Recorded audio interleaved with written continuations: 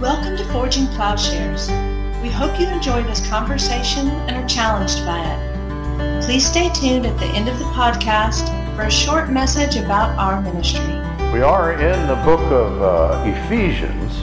My title this morning is a little odd, and I'll explain it, but it's Revolutionary Subordination. And as we move from chapter 4 to the end of Ephesians, actually chapter 5 and chapter 6 of Ephesians, we're shifting metaphors. In chapter 4, there's this image of the body of Christ and the various parts of the body in Christ's head. And then as we move into the end of the chapter, there's a picture of a community, a polity, a city. And it's straightforward, actually, I think, to describe the body of Christ as functioning in love. In other words, that's the purpose of our community. The problem is how you take that understanding and fit it into an already existing polity, an already existing culture. And in a sense, this is always the problem that we face as Christians. That is, how do we translate the body structure of the church into a cultural, political structure? And just a practical example of this in first century, will slaves be emancipated?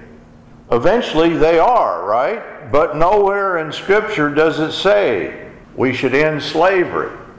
Will the household structure of paternalism, in which the father is something like a master or owner over the house, does that stay in place in the Christian family? And I think clearly it doesn't. It's changed up, but to some degree, Paul will leave the household codes of the Gentile culture in place, but he changes them up. We're Father's Day. Let's take the passage in Ephesians 6, 1-4. Children, obey your parents in the Lord, for this is right.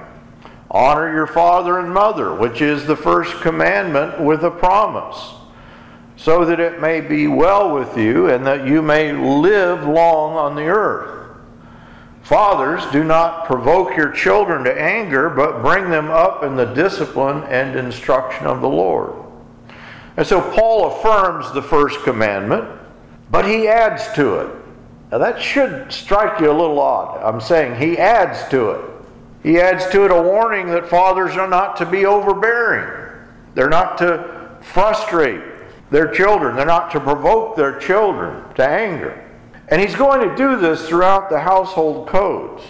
Maybe we could say the one with power. He gives us a principle. The one with power or authority now exercises this authority not from a position of domination, but of service and love. I'm sorry to go political here, but it did remind me of Donald Trump's explanation to the U.S. governors. He said, you have to dominate. You have to go out in the streets and dominate. He told the Chinese president, you have to put those Muslims under control. Put them in some concentration camps. Where the values of empire reign supreme, which they have for most of human history, then the lives of Muslims, protesters, black people, ordinary citizens, are of less value. And this, I'm talking about a passage from Jesus himself. He refers to the rulers of this world. They'll lord it over you. He calls them the great men. And of course, that's kind of in quotes. They think they're great men. According to Jesus, though, their authority permits them to lord it over them. And that is their power, to choose life and death. This is in Mark 10:42. Jesus said to them, you know that those who are recognized as rulers of the Gentiles lord it over them, and their great men exercise authority over them. But it is not this way among you. But whoever wishes to become great among you shall be your servant. Or whoever wishes to be first shall be slave of all. For even the Son of Man did not come to be served, but to serve, and to give his life a ransom for many. The great men of the world to dominate is what power amounts to in this valuation system.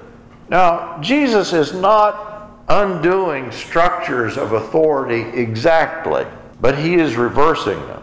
And that's what I mean by revolutionary. There's a Jesus revolution, but it's not a violent revolution, and it's not a revolution in which Christians control from the top. Paul is working with this ethic throughout in Ephesians 4:15, speaking the truth in love. We are to grow up in all aspects into him who is the head, even Christ.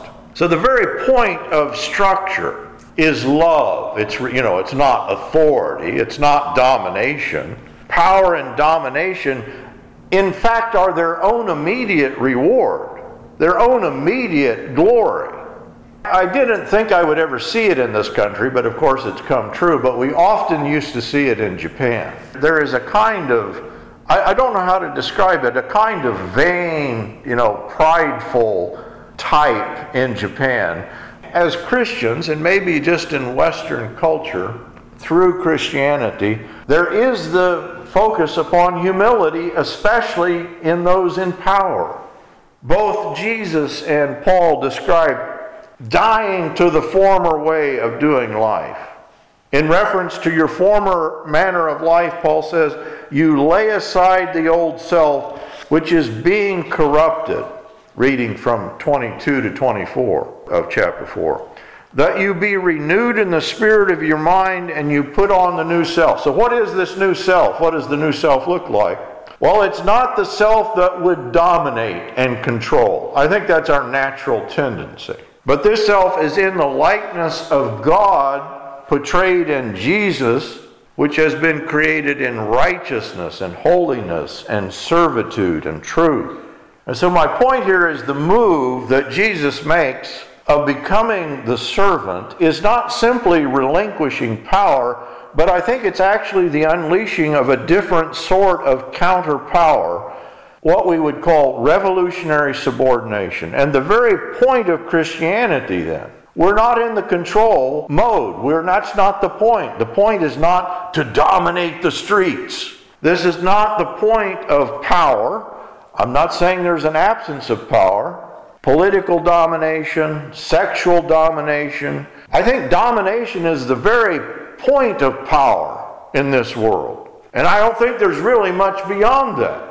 But as Christians, we give up on the very goal of being in control, of being dominant. We check out of that game and we enact, in doing so, a revolution.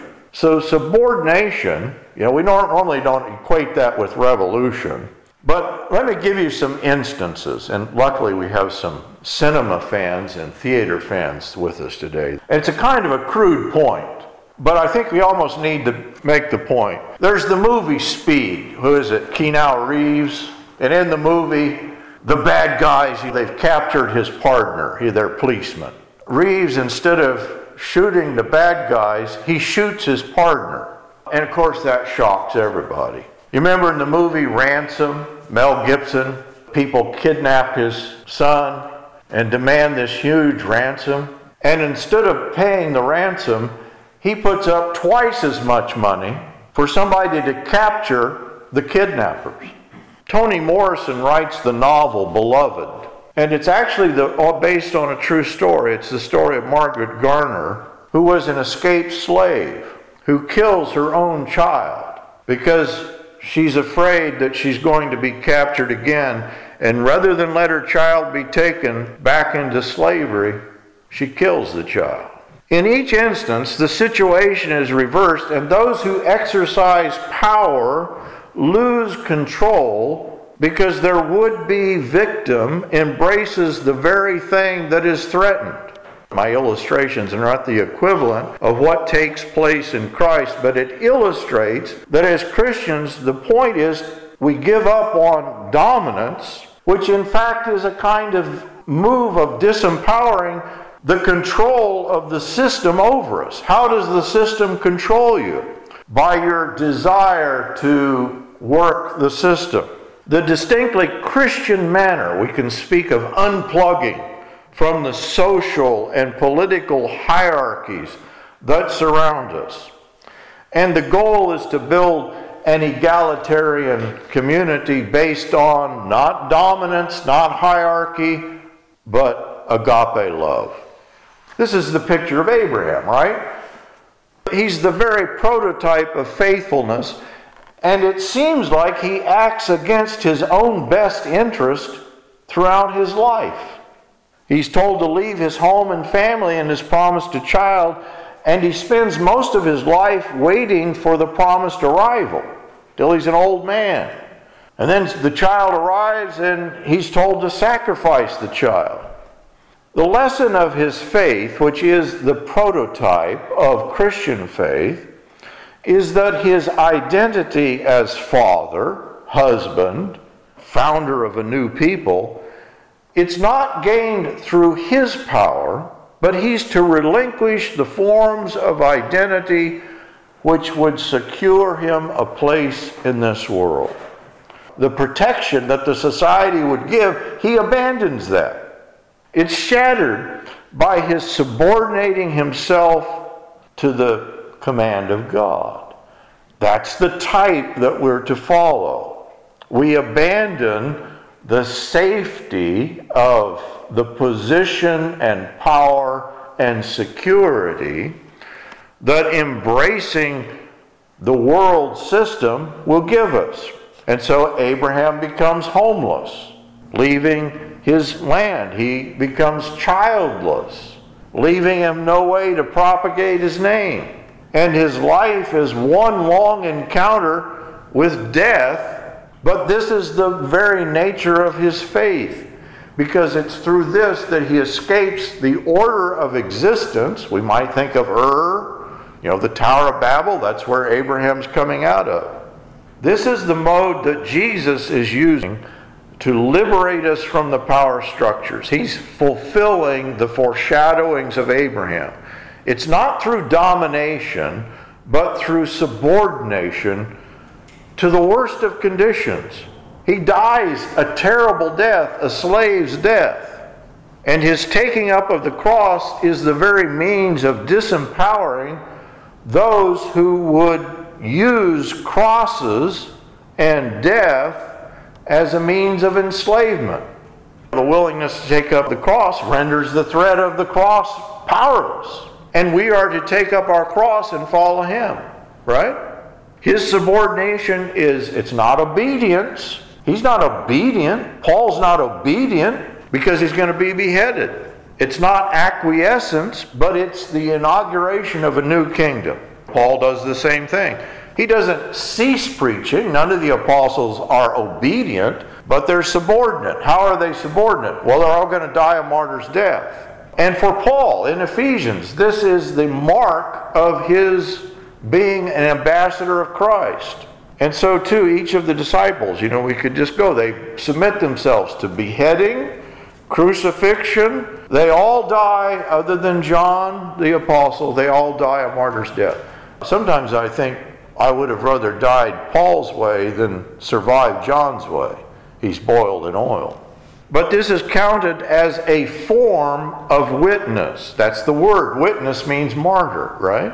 And accepting death is not a form of obedience, but it is the most radical form of revolution, as it accepts the threat, and in doing so, it empties power of control over us. And once death is removed as a means of control through faith, what is faith? Faith is death acceptance. Fear is cast down. They can't coerce you.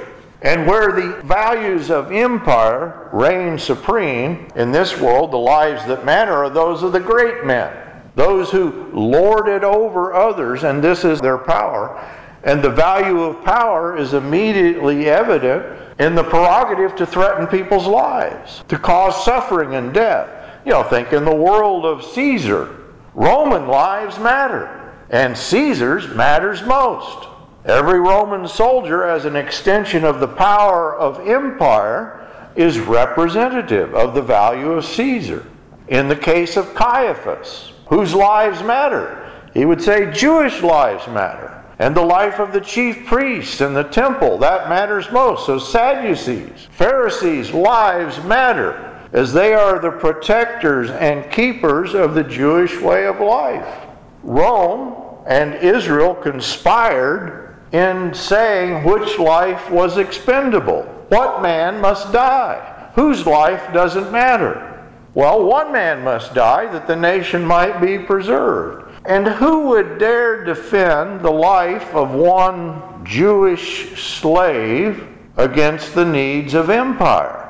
His death is going to serve. It's going to secure empire. After all, it's slaves who make masters.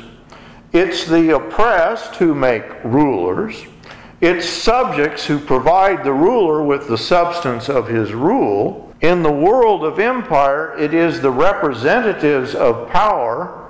The blue lives matter. And any challenge to this power needs to be made an example, and that's what we have in the death of Christ. Christ's death forever exposes the means of great men and empire. It's a kind of jiu-jitsu reversal that Christ and the early Christians played on empire. Maybe it's illustrated most clearly in the little book of Philemon, just a humble little book, just one chapter. And in this book, Paul is writing to Philemon about a slave who has apparently stolen some money and run away to Ephesus. And he's come to see Paul, who's in prison in Ephesus. And he's become a Christian. And Paul writes the letter and has Onesimus carry it back to Philemon. And Paul is willing, here he doesn't say, let's get rid of slavery, Philemon.